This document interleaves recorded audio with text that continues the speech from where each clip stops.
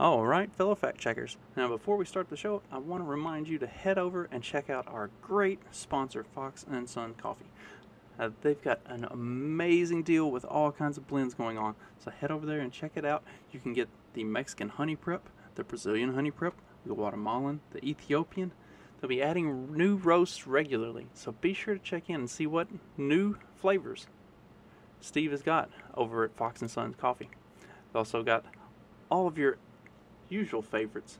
The Den Blend Dark, the Den Blend Light, and the one that we personally like around the house since we can't seem to agree on which of the light or the dark is better for both me and the wife, the Den Blend 2 Electric Boogaloo, which is the medium roast. So be sure to use the checkout code FCT for Fact Check This at checkout, and that'll get you an 18% discount on any order of $25 or more. Also, any order of $37.99 or more, get you free shipping. Load up on all the greatest coffee on the market, and you can thank me later. Let's start the show.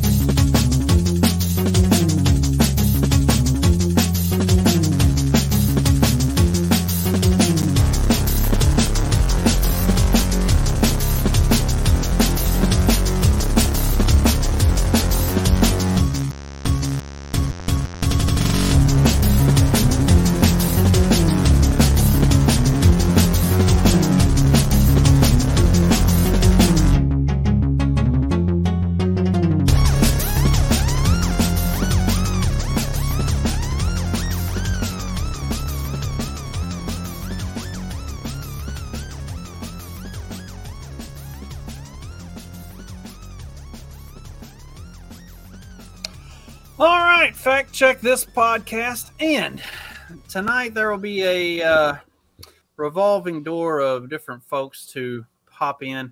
We're going to talk about why we're not black-pilled. This started as a conversation between me and Mark Metz off after we had done an episode, and we were just like talking, and then it became a text messages between us, and I was kind of talking about why I kind of have a different perspective on life and the world than I think a lot of people who are, especially a lot of people who are like chronically online. And so then I wrote a Substack about it, and I wanted to follow that up with having conversation with other people about why are you not black-pilled? So introduce yourselves, and then I'll kind of give the Cliff Notes version of why I'm not black-pilled. Yes. Who do you want to go first? It doesn't. I don't care. Go clockwise, counterclockwise, clockwise. Hi, I'm Jason Marinchuk, the host of the 2-Bit Podcast. Is my mic on? I don't know. Yes. I'm just making sure. 2-Bit Podcast. Why I'm not black-pilled? Because our enemies are retarded. That's basically it. The competency crisis goes.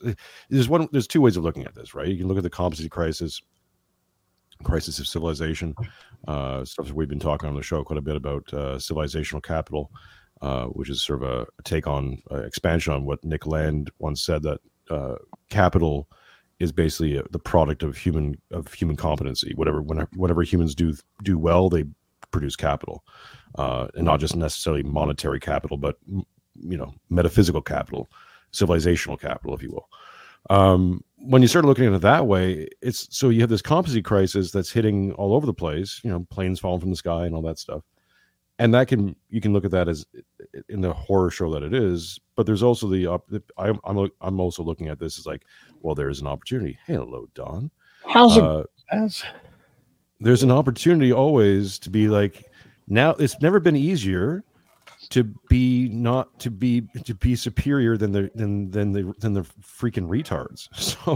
So when you look at it that way, and you realize that the majority of our enemies can't tie their own shoes, I'm looking at this as just white pill.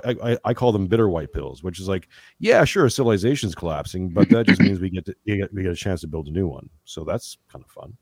I should have known Jason would fail at Cliff Notes version. I don't condense. I expand. Josh, that is my experience with Jason.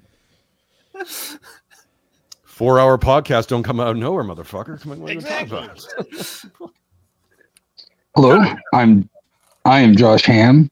I am just a decent mechanic, a regular normie guy with a waged job and blue collar work, right? And the reason that I'm not black-pilled is really simple, because I got 4 kids, and so I don't have that option.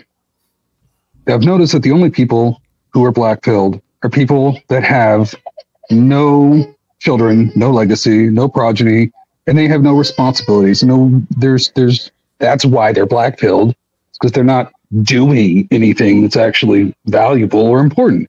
If you had kids and you were raising them, well, you've already planted your flag in the future, and so the option of giving up is not acceptable. That's it. I guess I'm next. Tyler Yonke. I have the Libertarian Podcast Review show, or podcast review. I don't know. It was a big failure last night, if anybody saw it. Worst show ever, as Trump would say. Anyway, we'll get on to this black pill thing. I'm actually black pilled after that show. That's how bad it was. As Josh said, he kind of took some of the thunder, which is if you have kids, and I don't believe people really are black pilled. I think some of them that say they're attention whores at some point, and they're doomsday people. But you otherwise they just kill themselves and do us all a favor, right? As Hans Hermann Hoppe would basically said. Look, you have kids, you've put this projection out there, and you need to take it. Plus, I'm religious. And if I take any of the tenets of my religion seriously, you can't be black-pilled. It's just ridiculous. And plus, my wife wouldn't let me. Anyway. Don's turn. Uh-oh, I get a turn? It's terrible. All right, so... He's contemplating. He's stewing. So the premise of children is good for the discussion of being black-pilled, right? So in short, being black-pilled for basically everybody is some sort of hopelessness. And the only way to be hopeless is to have no idea where you're going or what the hell you're doing. And as it turns out, how do I put food in this kid's mouth tomorrow is a place to be going, whether you like it or not. All right. And it is a goal, and it is small and accomplishable. And so when people have kids, the first, 6 months or so, many people I've met, it's, oh my God, baby food's expensive. Oh my God, that, whatever it is that you're doing, that, diapers are expensive. Damn it, this kid's expensive. And even by the time they hit teenager years, you go, man, this kid eats enough for like 8 people, damn it. But you also kind of just stop bitching about it being expensive. You understand that this is life now. It's no longer new to you. It is a part of what you do every single day. And simply having anything tomorrow to look forward to. That one, you're responsible for, because dear men in general, I promise you, of as much as I will crap on Jordan Peterson sun up to sundown, he is correct that when you're responsible for things, you find pride in yourself, willingness to go on, etc. in just that, right? There is, it's not just you're letting down, it's you plus whatever you're responsible for, and nobody wants to be that guy. And so this premise of having something, anything that you are building, that you are contributing to, that you are a part of being successful is that thing that counters being black-pilled. And the only people I will say that Ty is probably wrong about that are actually black-pilled, go forth to 4chan and listen to the Coomer video game players. Those guys are indeed black-pilled. Everybody else, I am sold. It's a grift. It's garbage. It's, I get 40 million clicks for saying that you'll never be able to buy a house. You're going to live in the pod and eat the bug. And I monetize those clicks. So that's how I put food on my kids' table. Screw you if you become a depressed loser. My kids are eating. Wait, that's you? You've been doing that? No. What? No. He's the only we need to compile a list of Don's alts. That's because I'm pretty sure Mang Wei Bao is like actually Don, like typing away in his side hustle. No, I'm definitely not getting CCP money to have you people be black-pilled and then writing counter content about it regularly. Is that you, Don? Is that you, Don? Are you Blade Rogers? Are you Blade Rogers, Don? That's a no. Little kids in the hall, deep kids in the hall cut kids, if you can get that one. So the Cliff Notes version of my Substack on why I'm not black-pilled is I grew up in the American dream. Well, that too. I grew up in the American dream, and honestly, I have been fortunate enough to live it and see it all crumble in front of me and then build it all back up and live it again. So like I won't settle for anything less than that. So I don't have an option to be black-pilled because I've seen I think I've seen the best of the world. Like the way that you're supposed to live. And it's pretty fucking awesome. And like, I can be removed from a lot of the things of society that black pill people because I've built the life for myself and my family that I don't have to experience that shit if I don't want to. Like I can choose to be chronically online and see it all the time, but I don't live it. I don't experience it at all ever. It is kind of sad to see and talk to people who live in big cities and experience that shit every single day.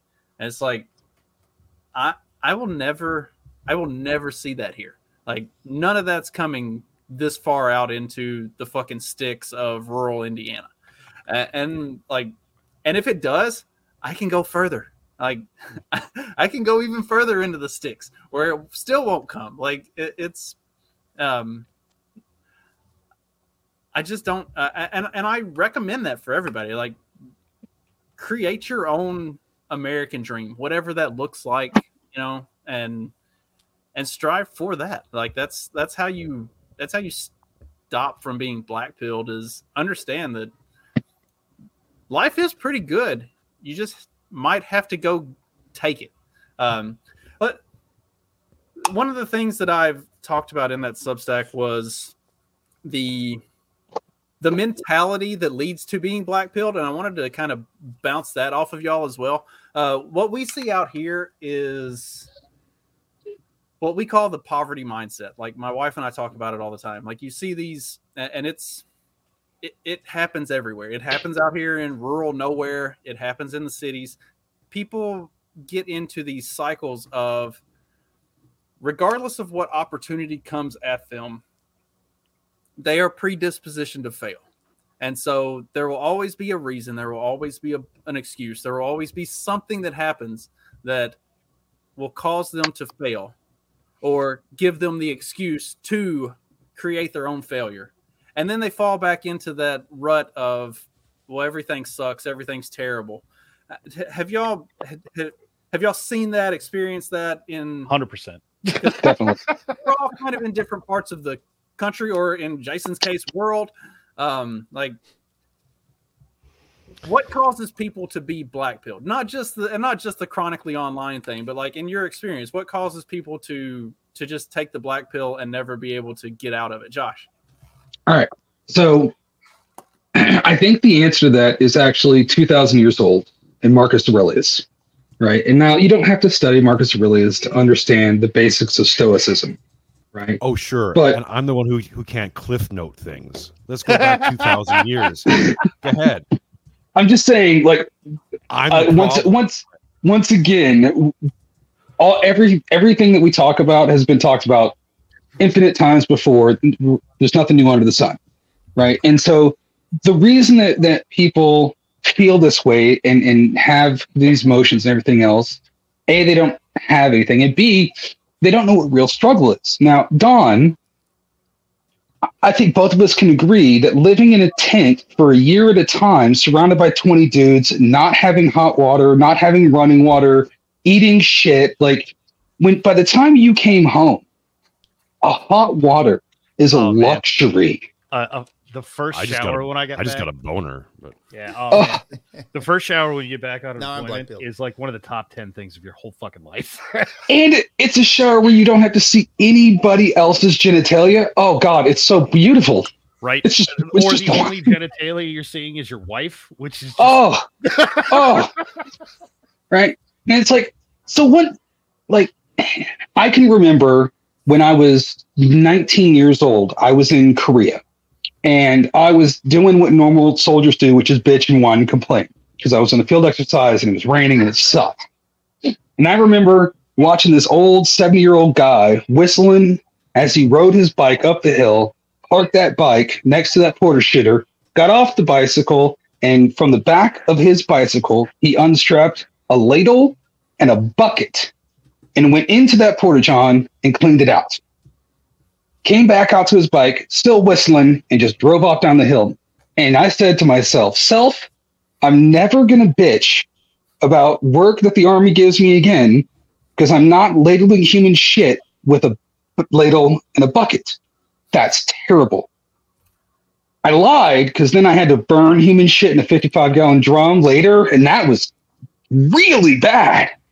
But once you've had those experiences, you can look around and be like, life's pretty good. It's pretty fucking good.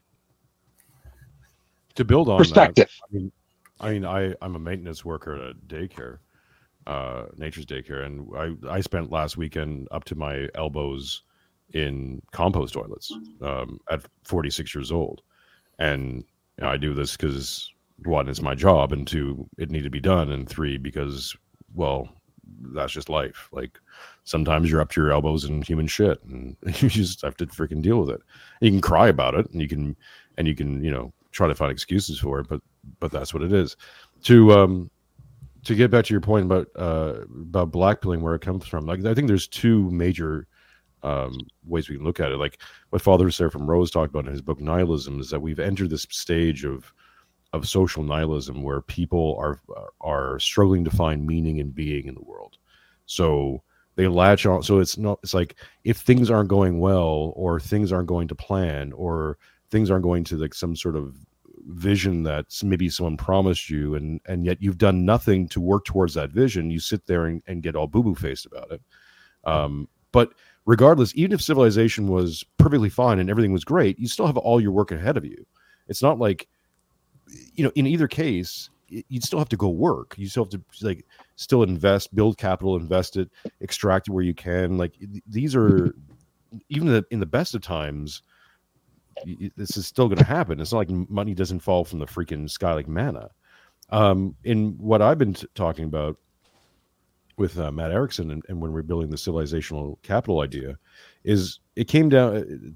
I started looking at it in two different frames, and I've called them like the primal frame and the civil frame. And the idea of this came from watching. I don't know if you saw that video that was circulating a while ago of the Congo woman crossing like the 2-stick bridge, and she fell in the water, and her stuff floated down the river, and the caption was, the world failed Congo. I'm like, no, the world didn't fail anybody. This woman is a stand-in for 10,000 years. Like, she's a representative of 10,000 years of crossing a bridge that doesn't really exist. And in their frame, and I would call that the primal frame, you just use everything. Everything's a crisis that's in front of you at all times. Like, you just reuse and repurpose materials because you have to, because you live in the freaking jungle, right? If you took all of us and put us on a desert island all of a sudden, we'd get in the primal frame real damn fast, because it is useful. It's not a bad thing. It's bad for what I call the civil frame, which is like civilization. When you import that into civilization, all of a sudden they start tearing things down because they don't understand it. They don't get it. In a civil frame, you build things like bridges, a big, beautiful, Roman giant bridge that's overbuilt, that is actually not rational on some levels. But it's because you're putting it into a civil frame, it becomes super rational. You're building civilizational capital with that bridge, and you're maintaining it. Matt gave the example of painting the Golden Gate Bridge red, and they do it constantly. Like, they're always painting the bloody bridge. Now, you could just say, well, just let the paint go and make it just a metal bridge, but you don't do that because the symbol of the Golden Gate Bridge being red is important to civilization, even though it's San Fran, whatever. But I still have hope for it because of that. And you're putting money and effort into doing this thing and revitalizing and maintaining it. That's something that doesn't exist in the primal frame. And I think a lot of Blackfield people are this hybrid. They're living in the civilization and they want all the civilizational stuff, but they also want to just like spend and burn all the time and repurpose everything all the time. And you can't have both. It's like you either need to invest and sacrifice and do the civil thing, or go be a primal somewhere in a village or, third world countries somewhere where that's totally necessary and applicable. It's trying to do both at the same time, I think, creates this sort of the schism in your mind, which and then import liberal nihilism there, and it's just suicidal. Well, so there's a very specific part of that, though I want to autistically talk about almost everything that you just said there. We'll have you on to talk about it sometime, Don. It's a good idea. We're already scheduling this podcast, as far as I know. So, but there, to specifically the point of how do we get black pilled, right? How do people get black pilled? In super short, the way that I have found this most easily conveyable, so much so that I can explain it to a teenager and a preteen, which is when I started explaining it to him. It takes time, but we're getting there. People get blackpilled because they have an expectation that doesn't match reality. And that right there is 100% of disappointment in all of life, right? If you drive to the store and you go, well, I could get in an accident and die, right? If you say that to yourself right before you get in the car, just say it out loud. I promise you, no matter how dickheaded any given driver is on the road, first thing that's going to flash through your mind is, well, I didn't get in an accident and die. I mean, that guy's an asshole, sure, but I lived. I don't know, right? And to be fair, that is a lowered expectation that doesn't match reality. But that's not the one that people make, right? They make the expectation that I'm going to get in the car and go to the store, and everybody for the first time in however many years you've been on this earth is going to be a great driver. They're all going to use their turn signals. No one's going to speed. 0 people will cut you off, right? Now, you never say this expectation out loud, but it is how people behave, right? If you get on the road expecting that every single car you see is going to cut you off, ride your ass, not use a turn signal, and attempt to run you off the road and kill you, anytime any of that doesn't happen, it's a pretty good day, right? And if you're setting your expectations as, hey, it's going to be hard to buy a house, right? Nearly impossible. Then the first time that you find something that is reasonably able to be purchased, you're going to go, fuck yeah, it's a good day. If you say that it's going to be impossible to buy a brand new car, then the first expectation that opens up is that you can buy a used car, right? But the problem is, people make these expectations that they should be driving this year's Mercedes or BMW or Ferrari or whatever the hell the F-150 Raptor with everything on it. It's a $100,000 truck, right? And to be honest, it's one of the cheaper options of what I just listed. And they should have that. They should have their 3-bedroom, 2-bath, white picket fence, no crime or effectively 0 crime neighborhood with their 3.5 kids by age 22. And they will find any number of people who have done this in history and demand that because X number of people did this in history, that should be available to them. 1, you're not those people. 2, you're probably not doing the work those people did. I hate to say this to so many of you, except you hate to see it, but more than that, you love to see it. I hate to see it in that kind of way. Those people you're talking about worked 100 hours a week, digging holes, laying brick, right? Oh, Don, but I can't do those things. Dear young men, each and every one of you could. None of you will. As I pointed out dozens of times, you could go get into the trades tomorrow. You need a pair of work boots. Take your next paycheck from your job, buy a set of work boots, walk onto a construction site in blue jeans, a t-shirt, and some work boots. You will have a construction job. But that's not what you want. You want to be a software engineer. You want to be I don't know, HR, whatever it is, stupid, crappy job. You want to have that job, have all the benefits of doing the hard work, right? None of the risk, because giant pussies. And I'm not all that interested in rephrasing that.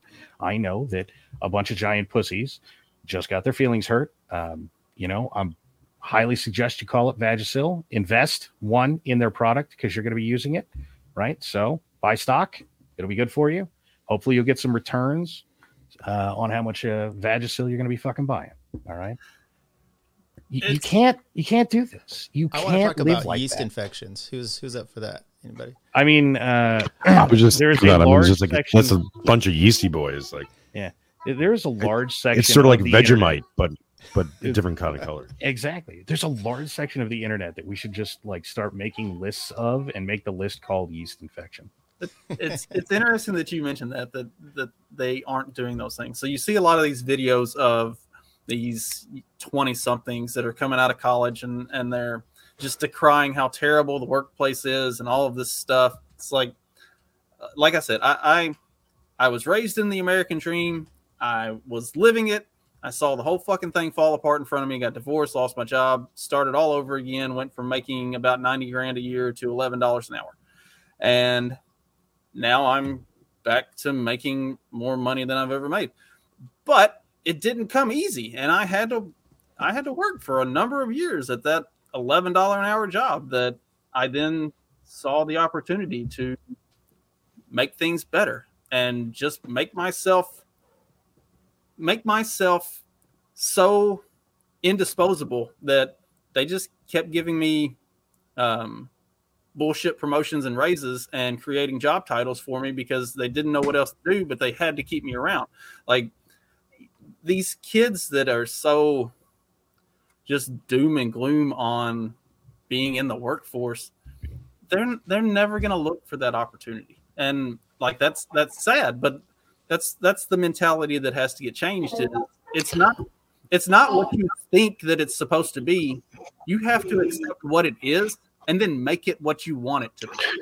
I think one of the big divides here is that, and this I think comes out of this participation trophy, yada, yada, yada culture, where they were given value before they had any. So it's a false sense of value where they think they're valuable. They've been told their entire life, you're amazing, you're the best, look at all these things. And then, and they kind of in the back of your mind, this bullshit, but okay, fine. You've been given all this stuff. And then you hit the real world where you find out your value is zero. Like your value is actually like, zero would be good. Your value is like -0. Like that's way back there. That's true for men. It's not true for women until they hit about 35. Well, it's true for women as well, because in terms of experience, we're talking about the job market, just in terms of what you can do, being pretty and all that stuff is nice, but like, and to actually be competent, like to actually create capital and to be competent enough to build capital, that takes experience. And you can make it, and sometimes people are extremely talented, but those are the very few rare test cases. The majority of people have to suck for a long time before you even get remotely kind of good at something. Then you build that value, and then you can go, okay, you know what? This isn't working. I can nuke this whole thing. I can basically set my life on fire, walk away from it, rebuild it over here, and it'd be fine because I'm taking all that experience and that value and just putting it into a new thing. And it's a setback, but this is just a setback. It's not the end of everything. You know what you're good at 18? Taking a beating. That's it, right? You're a moron. You don't know anything. I know. You probably think you do, but you don't. All right. You may or may not have some handful of years of experience, and if you were lucky enough to grow up in a place where your family had you working with power tools or whatever it was, you have some experience with that. You have no experience working on a team with guys that you've never met. You have no experience building the thing they're building. You have no idea how to read the plans. You're a moron. All right. But I promise you, you can get your ass kicked 100 times harder than a 40-year-old guy on the job site. And by the way, you'll be fine in the morning. It hurts so bad. The 20-year-old doesn't understand. And I'm like, right? Why am I? Look, the what you just mentioned there about the participation trophy era that we're kind of in. And some of that was because bullying became out of fashion, right? And I'm actually somewhat serious. The anti-bullying caused some of this, where the bullies, to some extent, it would set the equilibrium, right? But before that, the close cousin was victimhood. And that has been around for quite some time. I mean, I just did a thing with Pete Quinones about the ADL, and they made a victim out of a Jewish man that, murdered a girl. So these kind of things have happened over and over throughout our society. And the best thing you can do, look, I think we're all parents here. The best thing you can do with a lot of these, and I've tried to do with my kids, and I used to think about these young kids that were online complaining all the time. And I'm like, you know what? My kids are going to be the leaders. Those kids are going to kind of wash out. However, now I think my kids are going to be thought criminals for the way that because they think that you need to be doing the proper thing. I have 4 kids. Okay. One's a senior in high school, 3 are in college. They all have jobs. They're all paying their way, and it's phenomenal. And they're not, complaining about anything. So they're working, they got power tools. Everything that Don said there is the good stuff. But they also speak their mind, and at some point in the job field, that's going to come back and hurt them. I'm afraid that could be the point. But I still hope that a lot of this social media craze, and that we see these, girls crying because she's working a 40-hour work week, blah, blah, blah, that at some point it's just going to be drowned out by reality. And I'm hoping Dana White just came out with a statement not too long ago, but I'm talking about his kids, and he's like, I just tell my kids to be aggressive. Yeah. He's like, do you understand? Like, you're in a situation now where if you're like this much more aggressive than the average person, you're going to dominate. Yeah. Because they, like, here's the thing, and here's your bitter white pill, right? And we talked about this with Matt Erickson on the after show recently, is that he shared the James O'Keefe thing where he was pretending to be gay, talking to this guy who was like cybersecurity blah blah blah blah blah from the Biden administration, and he was saying like, look, this is your model. This is the model of these people who are staffing these institutions. Why in the world would you ever be scared of this? Like, these, and I've said this a few times on X, is that I refuse to be intimidated by people who I know I can make cry with some harsh language off the cuff. Like, these people don't intimidate me. They're not dangerous to me. What are you going to do? You're going to get some other big tough guy to come beat me up or put me in chains because you can't do it yourself. Okay, but here's the thing: you guys staff and manage the whole jails. I'm pretty sure that even if you throw me in a jail, I'm pretty sure we just climb the wall, because there's no one manning everything. In fact, it almost gives the Epstein official narrative some credence. Like, I'm starting to think that, yeah, you know what, the cameras just did fail and everyone was asleep, because that's the world we live in right now, where they're buying cheap ass, Japanese made, Chinese made, or cameras that just break all the time, and everyone's asleep at the wheel. And the most highly secure prison in the world is actually just literally a walk-in, walk-out facility right now, because no one's competent enough to actually lock the fucking door. They're like, what does this do? It's a key. You locked it. What? But you put it in the thing? Like, what do you do? Do you clap? Do you press an app to do it? I don't know. How does this work? Like, that's the reality we live in. It's fine. Yeah, don't the worry. Clapper was quite good technology at the time. Why? I don't know why you're messing with that. Yeah. Yeah, Don't be shitting on, damn it. It was a big seller for the Orthodox Jews. They could just right. It's like go on, they like go on. Yeah. Yeah. It's. I just got a 10% pay raise, right? And for all the people who are like, "Oh, inflation, blah blah blah blah blah blah," I got a 10% pay raise. Which, don't get me wrong, I'm not making a ridiculous amount of money. I'm talking $22 an hour, right? Like, it's not crazy, but it went from 20 to 22. 10% is pretty good. And it's like, don't let anyone fool you. Josh is wearing a designer beanie right now. That is right from the Tim Pool line. We know where your money's going, Josh. No, that is from Army Central Issue. That is United States Army Central Issue facility. This thing is 20 years old. That's why I grabbed mine. It's so funny that you have it right there in arm's reach. You know why? Because they're comfortable and they fucking work. That's why. Yes, they do. We're Right, just but barely getting out of winter. that beanie here. cost- That thing was important like a month ago. That's a $20 million beanie, folks. Yeah. That's what that costs per unit. So Probably true. But I mean, if you include the R&D, definitely true. But it's like I know there are people who would bitch and whine and complain about making $20 an hour, and it's like, okay, now I'm making 22. It's a 10% raise. It's not a lot of money. Like I'm not making $100,000 a year or anything like that, but it's sufficient for what I'm doing. And if I can get a 10% raise in 6 months, and the boss has already told me that we do good enough, I might be able to get another raise in 6 months and another raise in 6 months after that. And so, like, yes, there's no such thing as job security, technically, right? We're all mercenaries.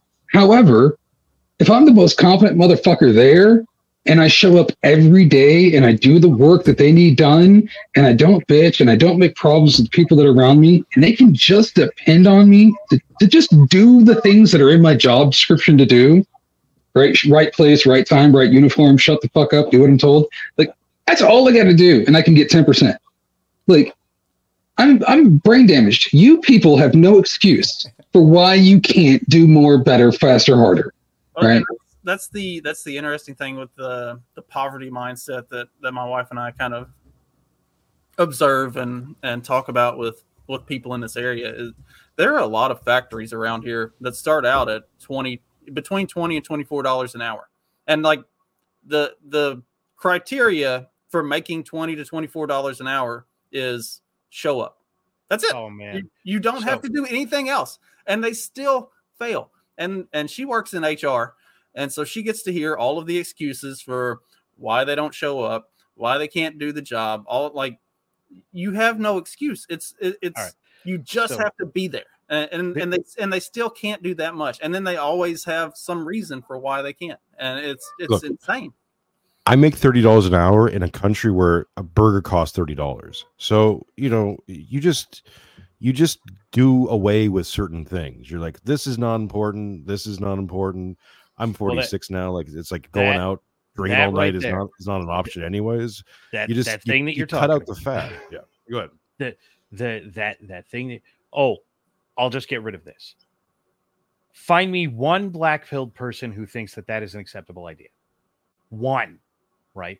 I don't believe this person exists, because to have the idea that I will just cut out X, Y, or Z, right? You have to be pretty equally grateful for the other shit you have, right? And if you're grateful for basically anything, you're not black-pilled, right? It just is inherently the case. This is why having ever lived any amount of adversity in life is important, right? Because no matter how bad my day is, unironically, one of those things that makes it better is exactly what Josh said. I could be burning shit in 8-degree weather out of a 50-gallon drum covered in diesel and human waste. You know what I'm not doing right now? That. All right?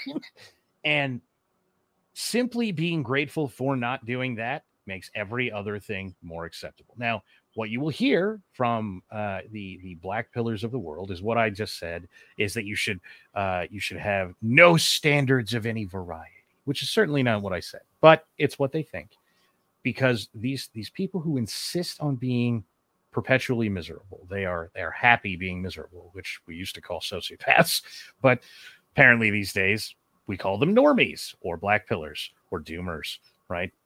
These people want to be upset. They don't want to hear that, look, today you be happy that you're not burning human waste in a 50-gallon drum covered in diesel in 0-degree weather or 10-degree weather, right? Tomorrow, you're happy that that blanket that you were using that sucked got replaced, right? Now, not only are you not burning human waste in 0-degree weather, you're not cold, all right? And on and on and on. And every now and again, it's worth looking around and taking stock and going, I am better off than I was yesterday, right? And God forbid we can get these people past the materialism aspect of this, and they can learn that not only are you materialistically better off than you were yesterday, you have more experience. You can solve more problems. You can deal with more adversity. You don't have adversity where you used to have adversity, right? I forget where I heard this. It was a million years ago, but stress is having a problem that you can't solve, right? And if you don't believe that, watch any kid learn to tie their shoes.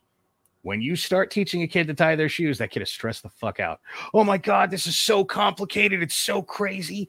And the moment you're the person teaching a kid to tie their shoes, you're like, you know, this is really like super not a big deal, but you're kind of freaking the fuck out about it. And by the way, no matter how well they take to it or not, it's still like they're concentrating super hard, even if they're not the kind that flips out, right?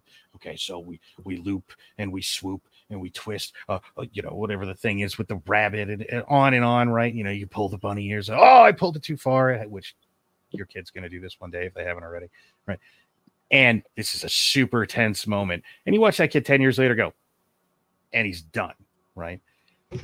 Build on what you're saying, Don, it's like one of the hardest things as a parent, and I think this is what's also happening with social media, especially. I think this is, and I'm not one of these people who blame social media for everything, but it has created, in a Girardian sense, bad models but people are seeing is the finished product.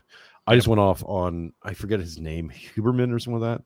Because I fucking hate these people who are like, you know what I do? I start my day at 4:30 in the morning, and then I hold off 90 minutes for my coffee, and I have my glass of water with a little Himalayan sea salt, and then I go for a walk, and then I write in my journal for half an hour, and then I meditate for half an hour, and then I start my workflow. It's like, fuck you. That's not what made you successful. Like any successful person, like Elon Musk or Peter Thiel or someone like that, who may or may not do that, is not what made them successful. That's not the secret ingredient that they took that pill and they're like, oh well, and then I just created fucking PayPal. Like, the fuck are you talking about, right? Like, this is not how you do things. But people look at the finished product, they look at the success and go, well, I'm going to model Elon Musk. So what do? I guess I just go to space. Well, no. Right? Like, there are incremental steps before that. Like, where are you? Like, where are you starting? That's what master can teach. Sorry, one last point. Master can teach a baby jujitsu. You can do that. This is what the spreading the message thing is. Like, you have to bring that person all the way back from over here and bring all their priors up to the starting point, and then to where you're at right now, and then build into the future. Yeah, you can do that. But it's a fuckload of fucking energy and effort to put into that. You got to really love both your message and that person. What's easier to do is find people who are already kind of where you're at anyways, and go, okay, great, new marching orders. Let's take this problem and crunch it. Like, you know, who's good at what and allocate certain tasks, and let's go, right? Like,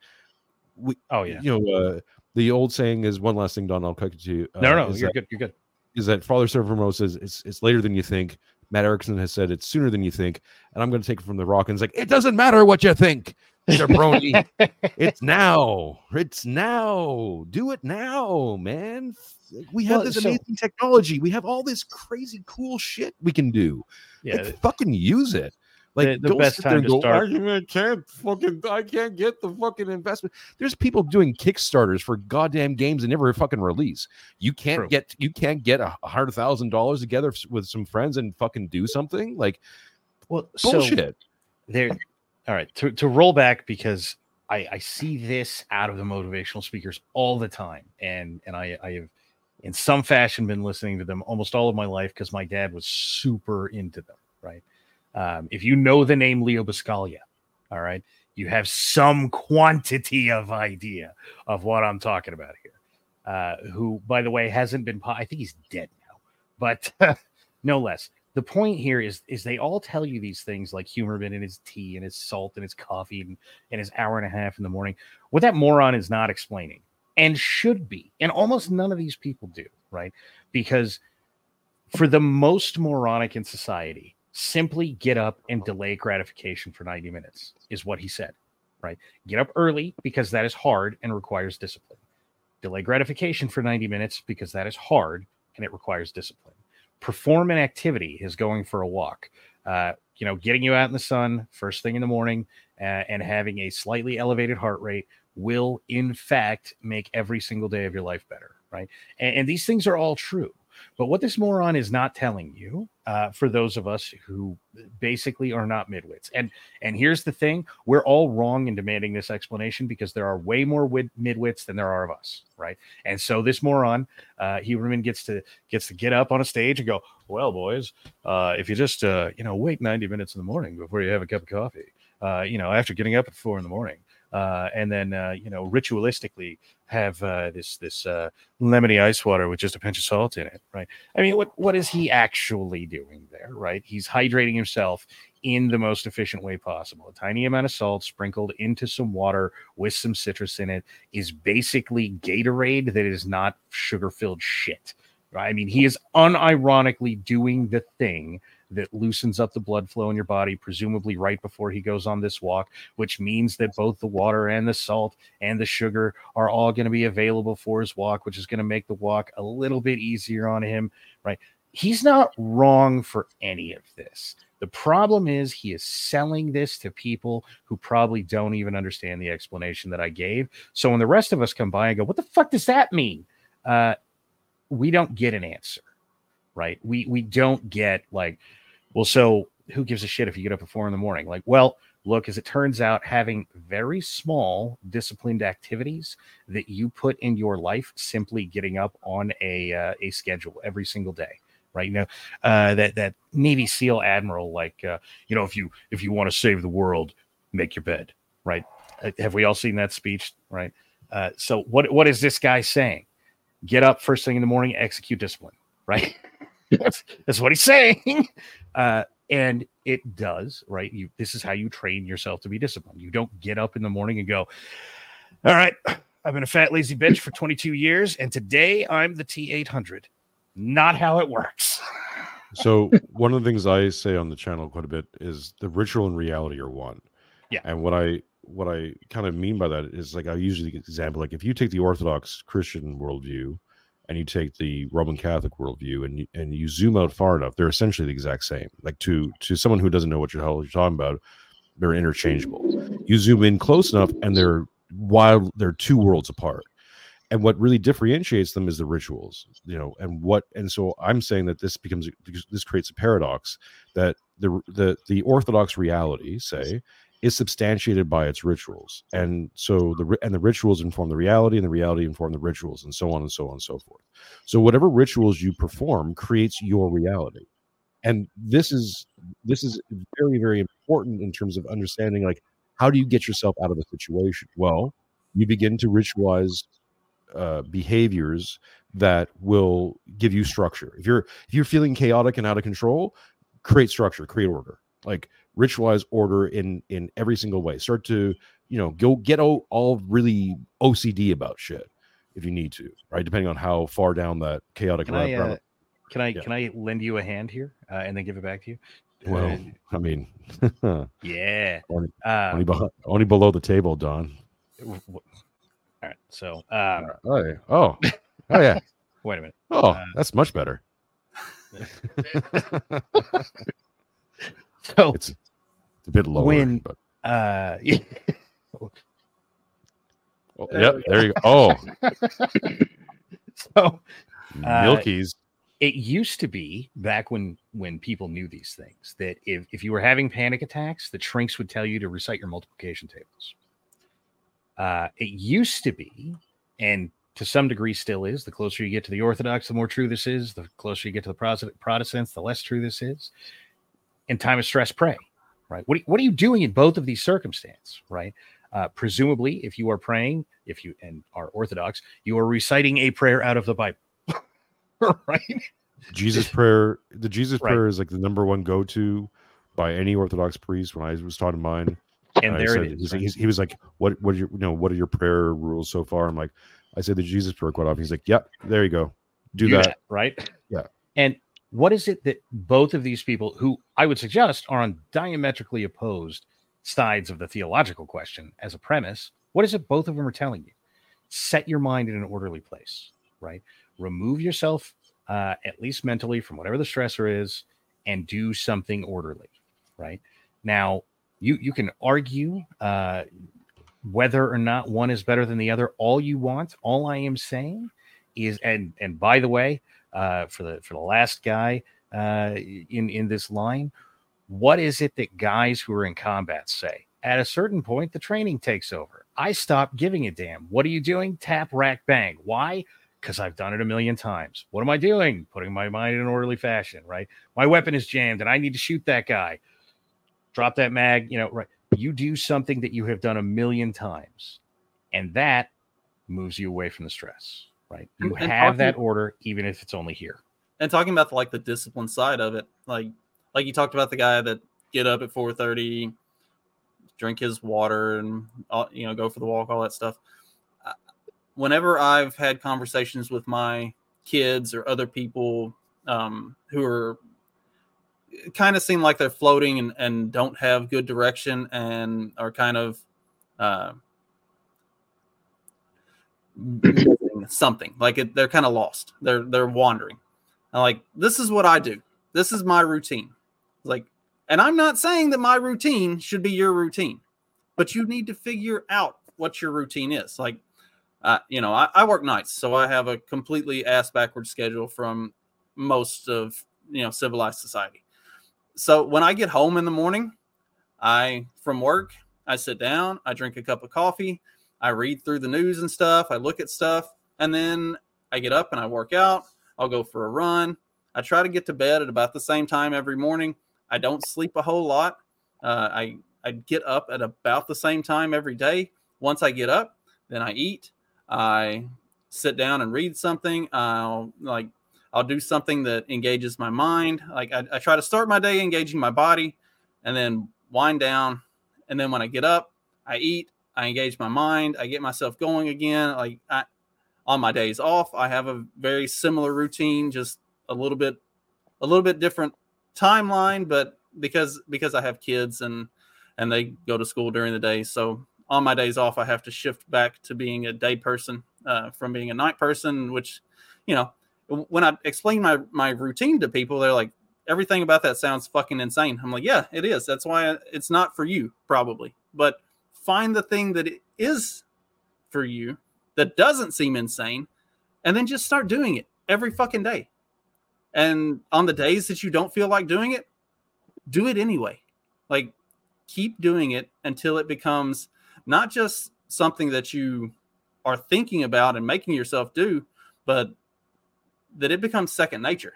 Like, I wake up at the same time every day, whether I want to or not. Like, I'll set my alarm to go off 2 hours later because I want to get a little bit of extra sleep because I don't have anything to do today.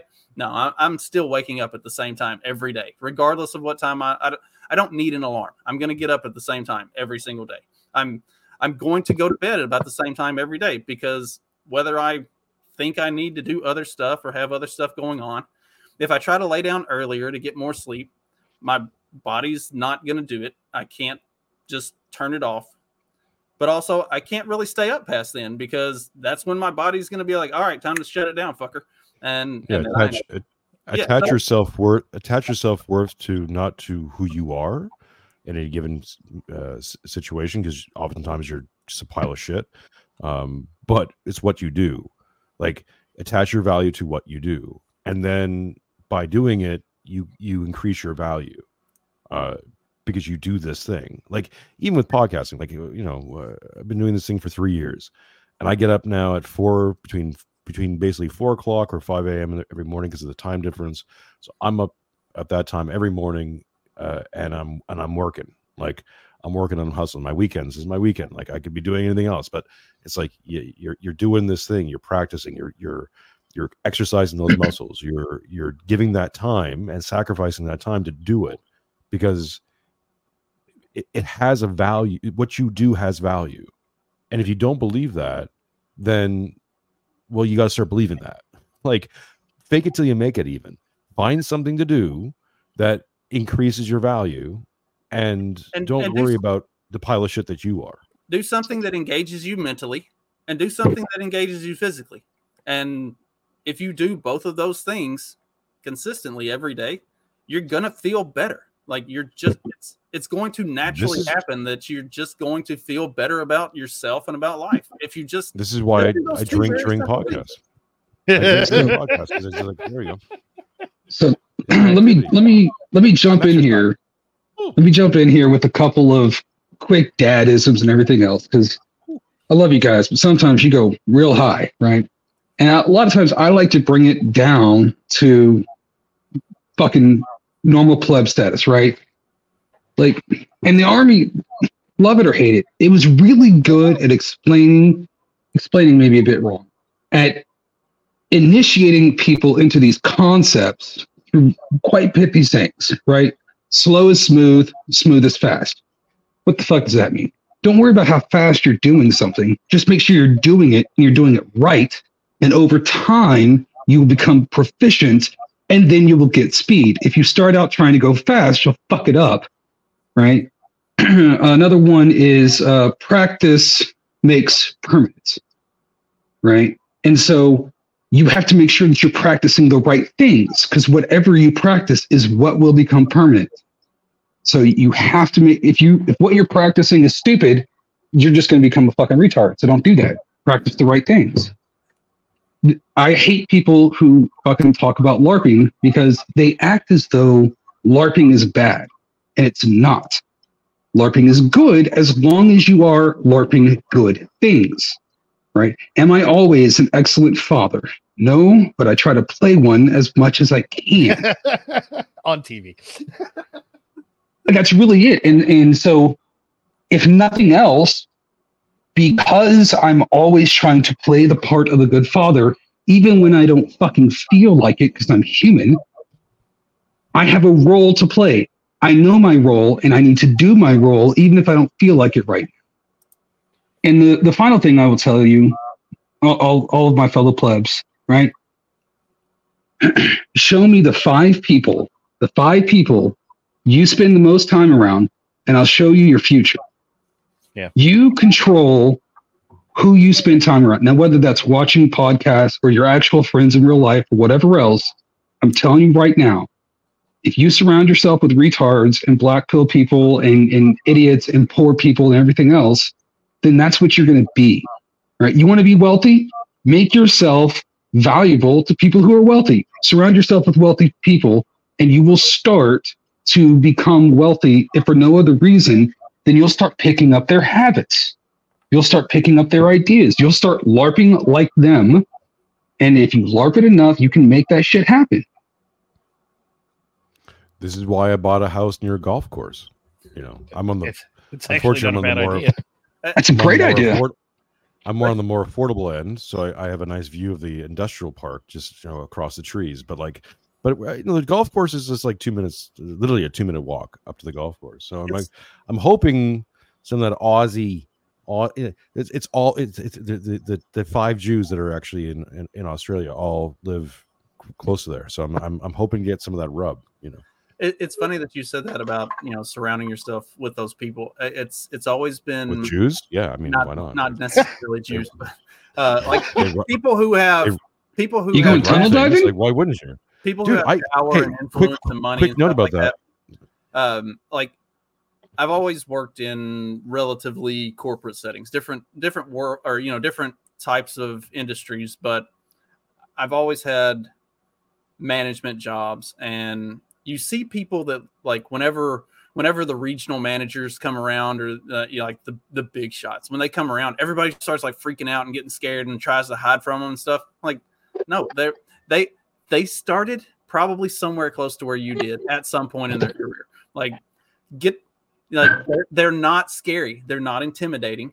They're people.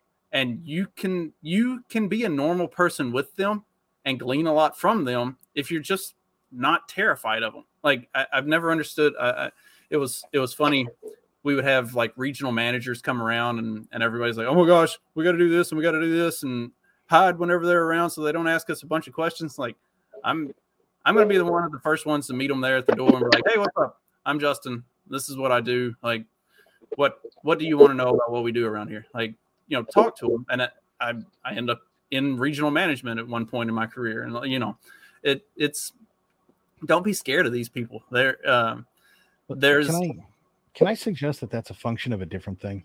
What's that? Competence. So that's a function of competence. That's why not even competence, though competence is the long run output, right? So, and I say that because even if you suck at your job, like on day one, if you show up and intentionally try to get good at your job, you will get good at your job, right? It might take time. You might be a retard for 6 months, whatever. And by the way, every employer on earth expects you to be a retard for anywhere between 6 months and 3 years, depending on your job, right? No matter if they have 30-day training or not, they expect that you will be a retard for between 6 months. They might even and be 3 years. selecting for retardation. Like, I mean, look at the entire. They're private easier. sector, Sometimes public they're sector. easier to train. Right. Yeah. But here's the thing. The pretext here is that you show up to be good at your job, right? So you show up and go, well, I have this job, I need to do it. And presumably if I'm going to do it, I should do it well. And most of the people I have ever met who freak out when regional management shows up are the guys who spend their day like sending emails trying to get other people to do their work, right? The guys who don't want anything to do with the actual job part of their job. They're there to try and get a paycheck for the least input humanly possible. Because if you come down to me at a job I've been at, even for years, and go, man, you're really fucking this up. What are you doing? Like, hold on. Best of my knowledge, I'm doing this right. You want to tell me how I can not be fucking this up? Because I'm happy to hear that A, there's an easier way, B, there's a faster way, or C, there's a better way. To be fair, if it's not one of those three, I don't know if I care. But if it is one of those three, I want to know right now, right? And so there's not a lot of loss in talking to this regional manager who presumably did go through my job previously and has 10 years of experience or whatever that he could give me, or go, hey, I did the job on the other side of the job that you're doing. And if you do this, they're much better. And it's not actually a real change for you. It's not more or less work or anything like that. Just put this over here. Right. And then their job goes 50% faster. Right. This doesn't hurt me. Let's look at this. Let's look at this from a more even bigger meta situation, especially considering the world we live in now, where opportunities are just like they're literally littering the streets. What I think one of the bigger things is that people start to do this thing. I look at my grandfather's generation, and my grandfather worked as a milkman. Retired as a milkman, worked that job for a very long time, and the job itself was just a job. I mean, he was very good at it and made money and all that stuff, but it really was a job that brought in money to do other things with. But he had a fuller life outside the work. I mean, he worked like crazy, but he also like was raising a family. He built his house. He had other interests. He raised pigeons. He was doing other things. So the conversion of like you build this capital and you get really good at this thing and you're making this money, but you're investing it into proper places, family, house, other interests. Most people are now just working and they don't have that idea of investment. It's like they're just working for work. What are you working for? To make money, to do what? Rent. To pay rent. Okay, and then what? Then what are you doing after you've done that? Well, I just until what? You die, you retire, something happens. Like what's your plan here? Yeah. Other than this, and most people only see this, and this is why they can't. Even if they're given promotions and they're given more and more responsibilities, and even if they complete that, it's like, okay, and then what? And then what? And then what? These are the three biggest, hardest questions in the English language right now. And then what? What are you else doing? Like, especially in the podcasting world and stuff, is that everyone goes, well, I'm going to have a podcast. I'm going to do this stuff. Yeah, right. My bad. Demons just entered the chat. Hi, Beelzebub. I didn't know you were here. Hail Satan. But yeah, but Rural Indiana, we got loud trucks, brother. You got loud something. But so so you take something like the podcast world. It's like, okay, you're doing this podcast, you're doing a YouTube show. Okay, why? Well, I want to talk to people. Okay, yeah, okay. But then what? Then I'm going to get this big audience. Like, okay, and then what?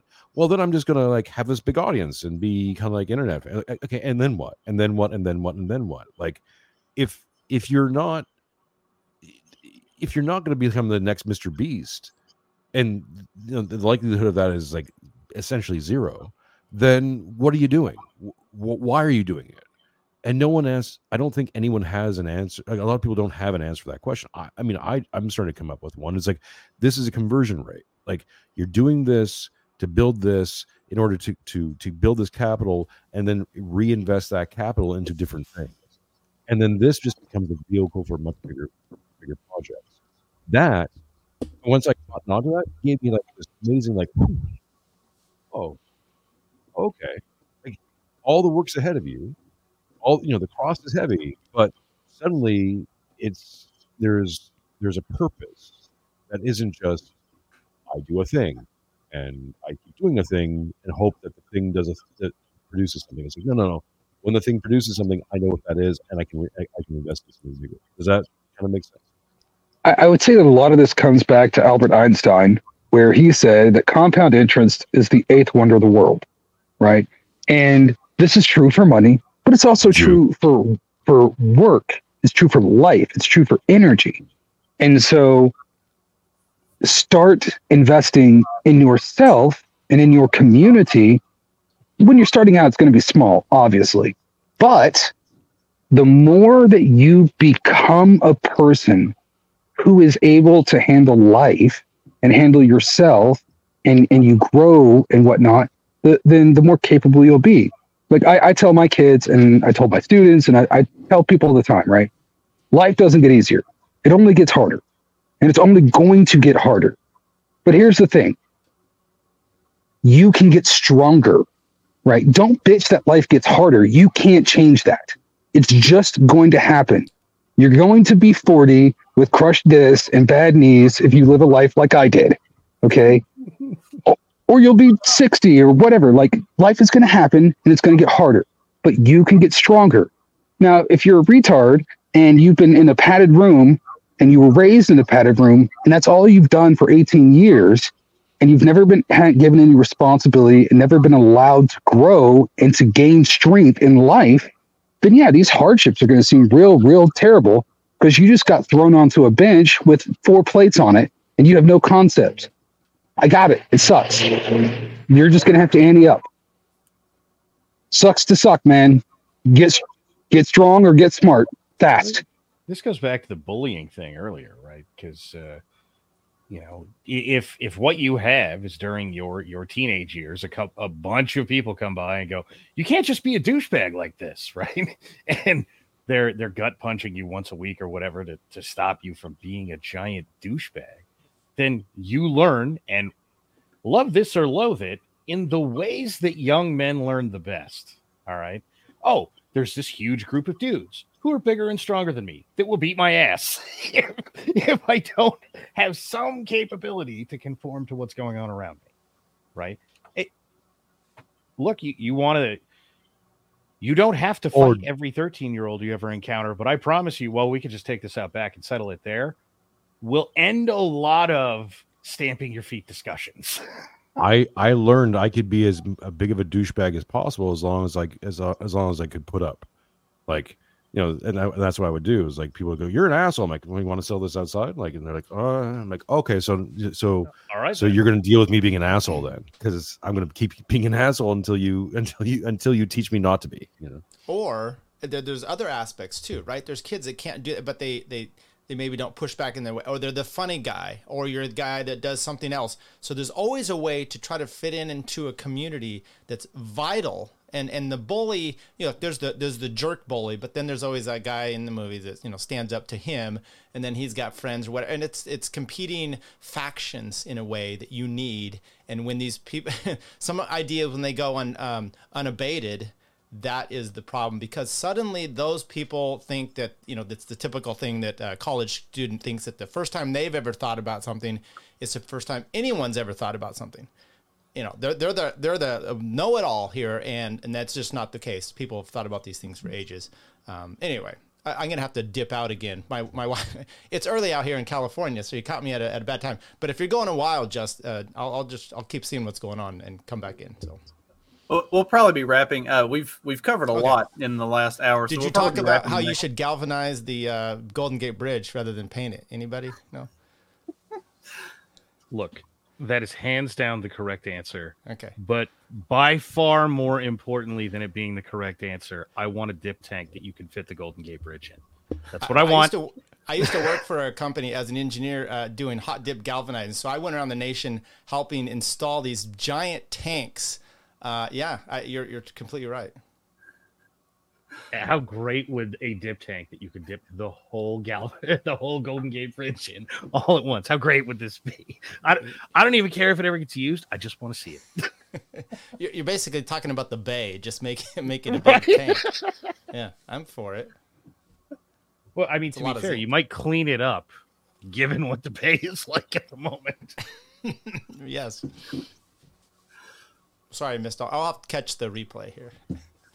We covered a lot, and we covered everything that I really wanted to, like the ideas of having discipline, setting a routine, regardless of what the routine is, setting it small and working towards stuff, having the understanding that you're not going to just step into the end product. It's going to be a process. And the fact that a lot of these younger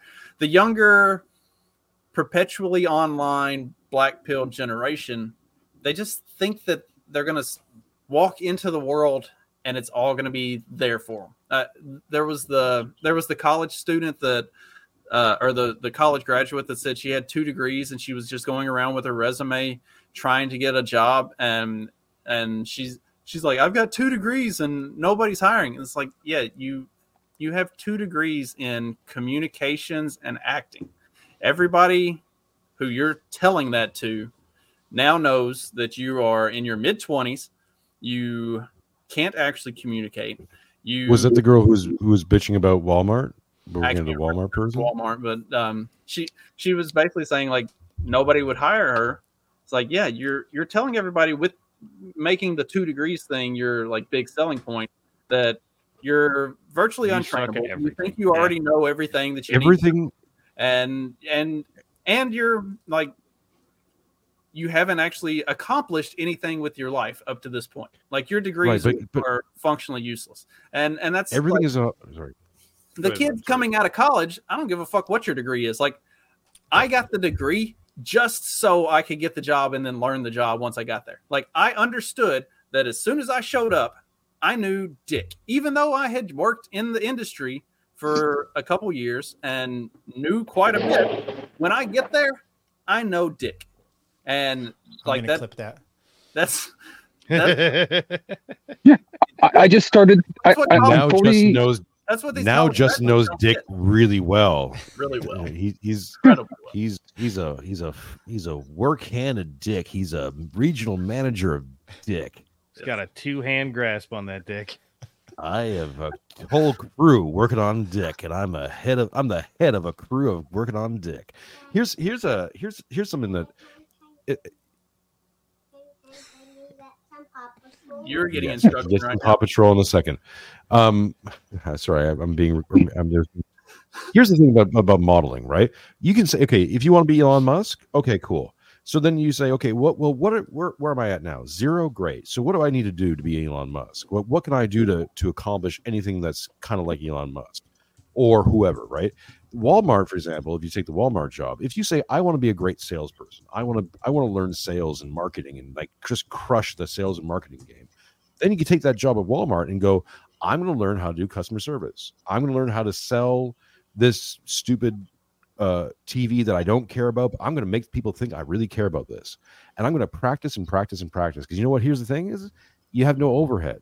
They're paying you to learn on their dime how to basically make value for yourself. So the next time you go into someone else's to an interview and go, well, you don't have a lot of experience doing direct sales. Like, yeah, but let me sell you this pen. Right? Let's go Wolf of Wall Street on the class. Like I can tell you how effective what he is saying is. I have a friend who is in sales, who has little to no sales experience, took a job commission only to learn how to sell things, is right now out there shopping for a new sales job to be able to make more money. And unironically, he walked into an interview and it was not going well.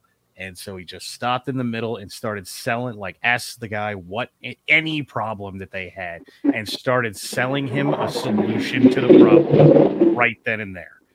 And not only did it go from an interview that was going like shit. They were like, look, man, here's the card. This is like the HR manager direct hiring card. Like, you need to call me like tomorrow if you don't hear from me by close of business, because it doesn't matter that he doesn't have 10 years of sales resume. He sold that dude on something right then and there. And by the time he was done selling the dude was like, oh shit, I just bought something from this guy. Wait. This was Tommy Boy. I saw this in Tommy Boy. So this exact scenario. But I know I a friend right now that this is happening. Don doesn't actually have real friends. He uses memories from movies. It's like, and that man was Adam Sandler, who, by the way, has been my friend since I don't know. I'm trying to think of an early Adam Sandler movie and can't. Well, it's old now. Happy Gilmore. So this also applies to the blue collar side, right? Again, I'm 40 years old, been turning wrenches a long time. And when I got to this job, my boss was 26. And what do you think that I did when I got to that job where my boss is 26?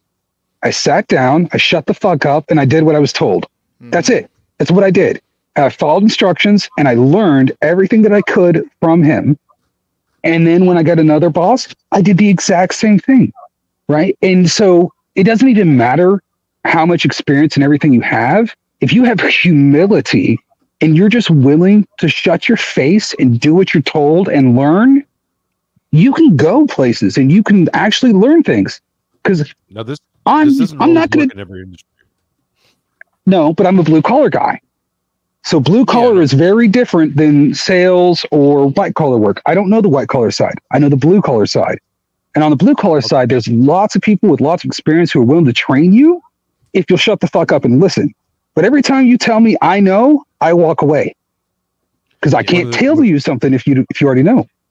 One of the saddest things I saw, because I spent 25 years in the hospitality service, basically restaurants and bars, and one of the saddest things I saw happen, I started in the mid 90s, really, and then all the way up until, relatively recently. And one of the things I saw was that diminishing. When I started off, I was being trained by people in their 50s who are careerists. So this is like back when you could be a server or waiter or bartender and be in your 50s and 60s and retiring, and you had incredible value. Like, you weren't even a manager. You were just like, you were the guy who could bring in, like, you're guaranteed, $10,000 a week was this dude, right? Working part-time and making bank because he just knew everything. And that's who I learned from. And I saw as those guys kind of got out of the business, it just got younger and younger and younger, to the point where if you're older, unless you're going into unless you have a management stream or you have management experience or that's something that interests you, you're not going to make it anymore. Like, being the 46-year-old bartender or server, if they're desperate, they'll take you, but they're just you're not the go-to now, because and you're actually probably threatening to that 25-year-old manager, because I from someone who managed restaurants and bars for a very long time, that is like one of the shittiest positions in the world. You are taking crap from literally all sides all the time, and a lot of people just get their pride bungled up in that, to the point where they're like, nope, I got to be in charge, and they don't want anybody who might be able to naysay them or anything like that. Like, look, that's just my experience. I don't think it's totally isolated, but in certain industries, it's like you can age out, and that's okay, because one of the things you learn, and this is the thing about restaurants and hospitality, is that this is just a sales job. This is high-level sales. Or for podcasting, it's great. Bartending experience, making podcasting interviews, easy. Like, I know how to talk to people, especially when I'm drunk. Sex work, strippers, those are also ones you age out. This too. Unless, well, no, but there's always a glory hole. See, there's always you're just not thinking ageless. Is that what you're telling? You got to get. I'll be honest. You kind of age out of blue collar work too. Your body. As Orgasmo taught all of us back in the early 2000s, the DVD gay scene is there for you in the long run, if that's the line of work you want to be taking. Yeah, Now I'm y'all got anything else to add on how to get out of the how to spit the black pill out and start to get a little more white pilled, even though you're probably not getting white pilled all at once, but it's an act of discipline and of being willing to do the hard things to get yourself there, to not see everything as dead end doom and gloom, and to just put in the fucking work. Find one thing to be grateful for every day of your life. That's it. One. Right. And by the way, doesn't have to be big. I have a pan to cook dinner in today. And by the way, if you've ever been in the position to not have a pan to cook dinner in, you're grateful for the pan. I have an air conditioner. I have a heater. I have a roof over my head. I have something to eat today. Right. Appreciate the things you have. It is the moment that you take everything that you have for granted that you start to become black-pilled. Well, this is President Orthodoxy. Justin can back me up on this. Is that one of our main prayers is waking up and thanking God for not killing you overnight. Like, it's like, thank you, God, for me awaking to now. Like, right. Thanks for not killing me while I was sleeping. Like, unironically, I'm still breathing. It can get better from here. Right. Yeah, just a quick note, because I think the whole thing there is about positivity. And ex-wife is negative, had a son that was kind of like that, and you work through it. What I realized with young kids, and you see this kind of with relationships, when something goes bad for a young child or a teenager, I'm specifically thinking about, they don't understand the ebbs and flows of life. That things go down, they come back up. You're going to rebound. You're going to find a new, boyfriend, girlfriend. And that's the problem you have sometimes with teens when they lose a relationship, is the utter despair, and that comes with life, right? But that's where parents are kind of in this too. So I had a friend in I had a friend in college that was completely negative about everything, and then he got into he got into Amway, and it changed his life. And now I don't suggest get into a pyramid scheme, but and then if it works. Yeah, it was for me, it was a Mary Claire saved my life. Because their attitude was about selling and promoting and a positive thing. And he had to take this in. He was gung-ho about it. And it made him not a negative person, because he had to every day be thankful for something, even if it was a rejection or a sale. So anyway, Don, I loved what you said there. So yeah, just piggybacking. Glenn Ross can be an inspirational movie. You said that about the being positive. One of the guys that I work with, one night he said, I've been trying for 2 years to piss you off. He's like, you never get upset. You never get like mad about anything. He's like, this is a fucking shit show every day. Like, one of my employees bought me a hat that says shit show supervisor. Like, he's like, this is a fucking shit show every day. He's like, why are you not, like, how do you just not get mad? I was like, we're going to do this and we're going to go home. Like, that's, and yeah, it's going to end. It's all going to be fine. Like, you don't get worked up over the little downs. You can really get worked up and excited about the ups. Like, it's all going to work out. And maybe the way it works out is we all fail miserably. And you know what? We'll come back tomorrow and we'll try again. And maybe tomorrow we don't fail miserably. It's like that. That too is a big deal. People who freak the fuck out over tiny failures. I pretty consistently wonder. Look, man, how? In fact, my kid went through a giant phase of this, and I went, look, man, here's the deal. You fucked up. This is how you fix it. No matter how much you freak the fuck out, that's still how you fix it. Whenever you get around to fixing it, it's going to take that much time. You're adding to that time any amount that you're freaking the fuck out. That's it. And the first couple of times we had this conversation was like, yeah, well, fucking whatever. And then I'd wait till he was done being all pissed off, wait till he was done fixing the problem, and go, so how much more free time you think you'd have if you hadn't spent 2 hours freaking the fuck out? Well, 2 hours. What would you be doing with that 2 hours if you had it? I would. It's funny. There was one night that it was a monumental clusterfuck and everything went wrong and nothing worked out right. And at the end of the night, I put on my shift report. That really fucking sucked. But we'll try again tomorrow. Like, what else? You know, what else can you do? Did anyone die? Right. I mean, I literally had one night where I was sitting at my desk and I heard this sound and I was like, what the fuck is that? And then I realized it's a human being screaming. A guy crushed his foot. It's like, when you've had that in the first 6 months of the job, everything after that is like, I mean, did anybody almost lose a foot? Okay, then I don't know if you guys can see this, right? You probably can't see that well. Yeah. I ended my restaurant career in Montreal by falling backwards off a bar, by putting Christmas decorations off and putting my hand through the back bar. So like through 5 different bottles and basically sliced my entire thumb. The only reason my thumb is still attached to my hand is because it hit bone. There's a whole story there. I won't get into the gory details, but I got it stitched together. I have no feeling in this part of my hand. So like carrying plates and stuff is problematic. Let's say. Right.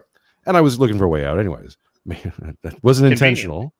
Yeah. You know, I might have pushed myself, but no. But I was actually really lucky because if the scar is up here, but originally it was down here. If I had come down a few more inches down, I would have like sliced through my main artery in my hand and might have bled out. But it's those things. It's like that's an extreme situation.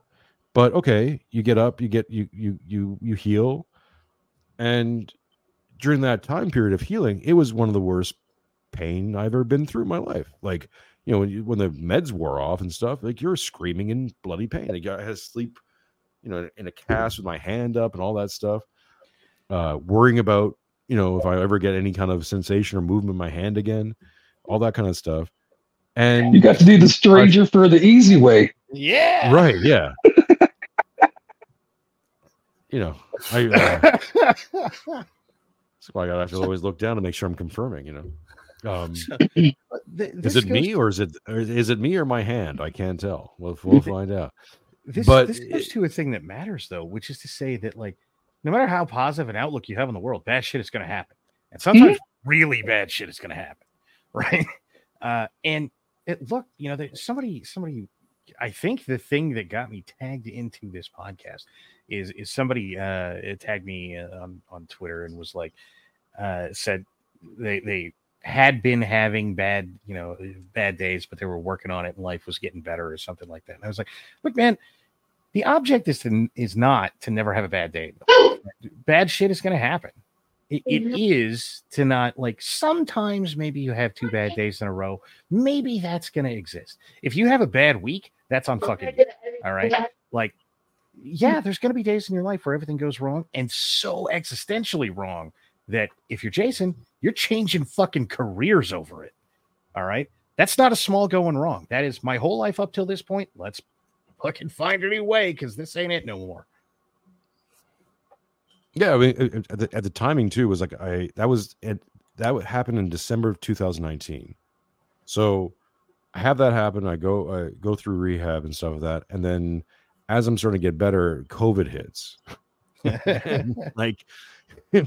and my wife was pregnant, and we had to move houses, and then my daughter's born, and then I have a religious experience, and then we moved to Australia. Like, and I started this podcast in the middle of all of it. So it's like, I have never decided to go the easy route. Like, I'm like, how much more flaming bullshit can I throw up in the air with like chainsaws and possible danger, barbed wire, you know, that I can possibly put in my life to kind of wade through and go, if we get through this though, man, is it going to be good? Like, I'm going to be so freaking good at the end of this because it's trial by fire every single day. So my story isn't nearly as entertaining as y'all's. Man, do that shit. I've heard your fucking story. So I used to be like really, really smart. Went to college at 16, everything else. Got blown up in Afghanistan, had brain damage. Right. And I spent, now, of course, I was like the spurgy guy, like probably would have been fit in with libertarians or whatever, of course. And I could be like real mad that I'm not that guy anymore.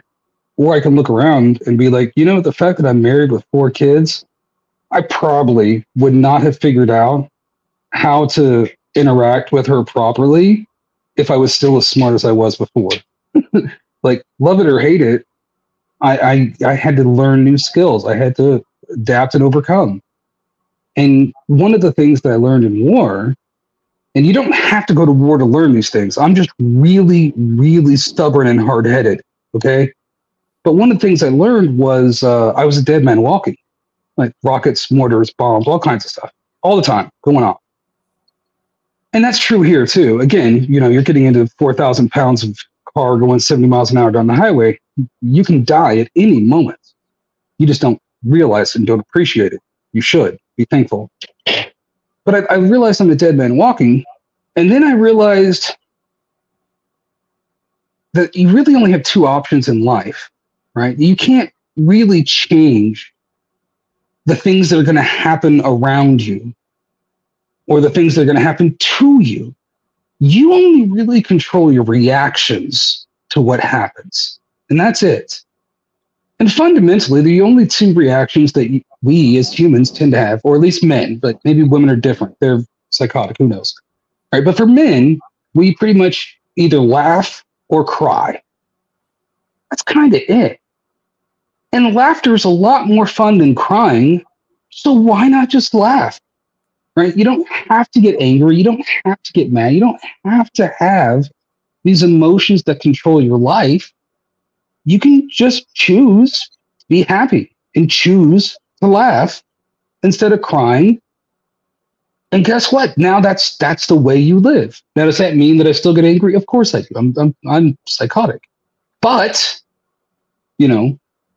you can make the conscious choice that I'm not going to let my emotions control me. And I'm going to master myself. And I'm going to appreciate what I have, to go back to what Don was saying. And I'm going to work on making sure that other people aren't going to own and control me through my reactions to how they act. And if you can do that, you can accomplish quite a lot. And it just goes back to the having a little bit of discipline and applying it every day and working from there. This has been a lot of fun, guys. I think we covered everything I wanted to. Y'all are always a lot of fun to talk to anyway. So I really hate to be boring. I really appreciate it. And hopefully if you know some young kids that are kind of feeling like life's kicking them in the teeth, that they're not getting everything they hoped that their college degree would give them, or that the workforce was going to give them, or whatever. If you know some of the, the doom spiral, poverty mindset types, let them listen to some of this and point them in the right direction. Like, just take a step, and then the next day take another step. I mean, it's the same as Kyle and I back at the first of the year. We talked about getting into a good workout routine and working on your diet and stuff like that. Like, everything I'm going to kind of do this year is going to be along this similar line. Like the stuff that Don and I are talking about are like, not being a dumbass, understanding how the world works and kind of putting aside some of the misconceptions about what's going on in the world. The stuff that I'm talking about with Dag, with how to grow food, how to be self-sufficient, stuff like that. Stuff I'm talking about with Mark, with trying to understand history and understand the things that we've been lied to about, and just kind of get a grasp on the world. Like, take a step, and then tomorrow take another one and see how it goes. It's all about what we put into it is what we're going to get out of it. Guys, I appreciate it. Again, y'all got anything to plug before we go? 2-Bit Podcasts. We just started a new series called At the End of the Day for the Gerardian memetics people out there. That's a little bit of memetic inception. Because now, and every time you hear someone say at the end of the day, think of me. Think of me. And it's going to work. Just had an interview with Jay Burden. Go check that out on YouTube, on Spotify, and all the podcatchers out there. Of course, we're talking with Matt Erickson quite a bit over the King Pill Discord. Everyone should go join that. to be part of that live conversation. What we're building is concept called civilizational capital. It's a doozy, kids. We're in the consulting phase. We'll be moving into the recruitment phase at some point. Justin, Don, Josh, you've heard tons of this stuff now because Josh is part of that Discord. But Josh and Don we'll talk at some point and get you boys on and introduce you to these things and see where you go from it. Because like I said, we're consulting, we're building, and once we build the concept out and unveil to the world, I'm telling you, I have this concept came from above. This is not I have no ownership of this. It's a gift, and I can give it freely because I know that 99% of people are too fucking black-pilled and stupid to understand what I'm talking about. But that rare 1%, we build, boys. We're gonna build. No other way. That's what 2024 is going to be about over the Two Bud podcast and many of our affiliates. Thanks, Justin. I always appreciate it, man. Thanks, Josh and Don and everyone else who's listening. Tyler. I'm always very humbly appreciative of being part of these conversations. And yes, I know this. I'm not being concise, but fuck you. This is what I do. My name's Josh. My name is Josh Ham, and I'm nowhere, and you probably can't find me, and that's intentional. And Don, they're talking about Pleb Ranch, just at a bigger scale. I know. So I yeah, know. yeah. Don has only been talking about that for the last 5 years. Oh yeah, look. I'm taken from. This is not. Like I said, this is why I don't have ownership to this thing. It's what we're doing is basically creating a formal system that can be applied not just to a ranch, but to apps, So, everything. Pleb Ranch is just the concept holder idea. That's all it is. Right. It is the meme name for the idea, as started 6 years ago. Jesus, it has been 6 years. So for clarity's sake, I guess I am just doing it as an actual ranch. That is actually my life now. That is what I'm doing. I don't know that it is anything to plug. On the other hand, stand by for me to figure out how it is that I'm going to turn it into content because everybody in the world wants it to be. And hypothetically, that means at least 3 of you will pay for it, and that might make it worth it. Yes, I unironically will be doing it for money in the sense that as much as I like telling you people these things, as much as I like helping you all out, fuck you, this shit's expensive, so fuck you, pay me. But outside of that, one day in an equal, whenever I have time kind of way, there is going to be a Substack going up, which is going to almost exclusively tell people how to eat not rice and beans and still not pay $5,000 a month for food, because evidently most of you don't know how to do this. All of the content for the first one is basically already done. It just needs to be translated into whatever the fuck Substack's problem is, which mostly comes from me being a retard and not ever having used Substack, I'm sure. But still, it's coming. And also the next episode of The Ways of the World with Don the Pleb will be on February 20th. Don, put that down in your calendar if you forgot to last time. February. News to Don. Well, only in the sense that we talked about this, and I had a scheduler when I had a podcast for a reason. Gonna whip it out on the old Palm Pilot. So, guys, thanks again very much for everybody who was watching and listening. Thanks for being here as always, and I will be back. I'm trying to get something set up, hopefully for next weekend, to talk about the civil rights movement. That's going to be interesting, I think. If everything when freedom of association was taken out back and shot. If everything works out right with the guest, I think it's going to be really, really good. And outside of that, Dag and I will be back sometime in the next week and a half to 2 weeks to talk about starting to work composting and garden prep. Those will be our next 2 topics that we talk about with becoming your own grocery. So tune in for all of that, and I will see y'all later. Thanks, guys. Before you go, make sure you check out our great sponsor, Agorist Acres. Now, AgoristAcres.com, you can find over 100 varieties of seeds. They've got vegetables, flowers, all kinds of stuff. They've got heritage brands, everything that you want to start any kind of garden that you need. It's free shipping on any order of $20 or more. They've got cool packaging, and most of the seeds come in a fancy glass vial, no paper envelopes. They accept US dollars and crypto and can easily take either at checkout. Now be sure to head over to agoristacres.com, and anything that you get, use the promo code FCT at checkout for 10% off your order. I say all the time that you need to be starting your own garden, you need to be growing your own food, you need to be getting off the grid and becoming less dependent on grocery stores and stuff like that. Agorist Acres is a great first start. They have got everything you need for whatever kind of garden you want. Great people, great product, highly recommend. So go check them out.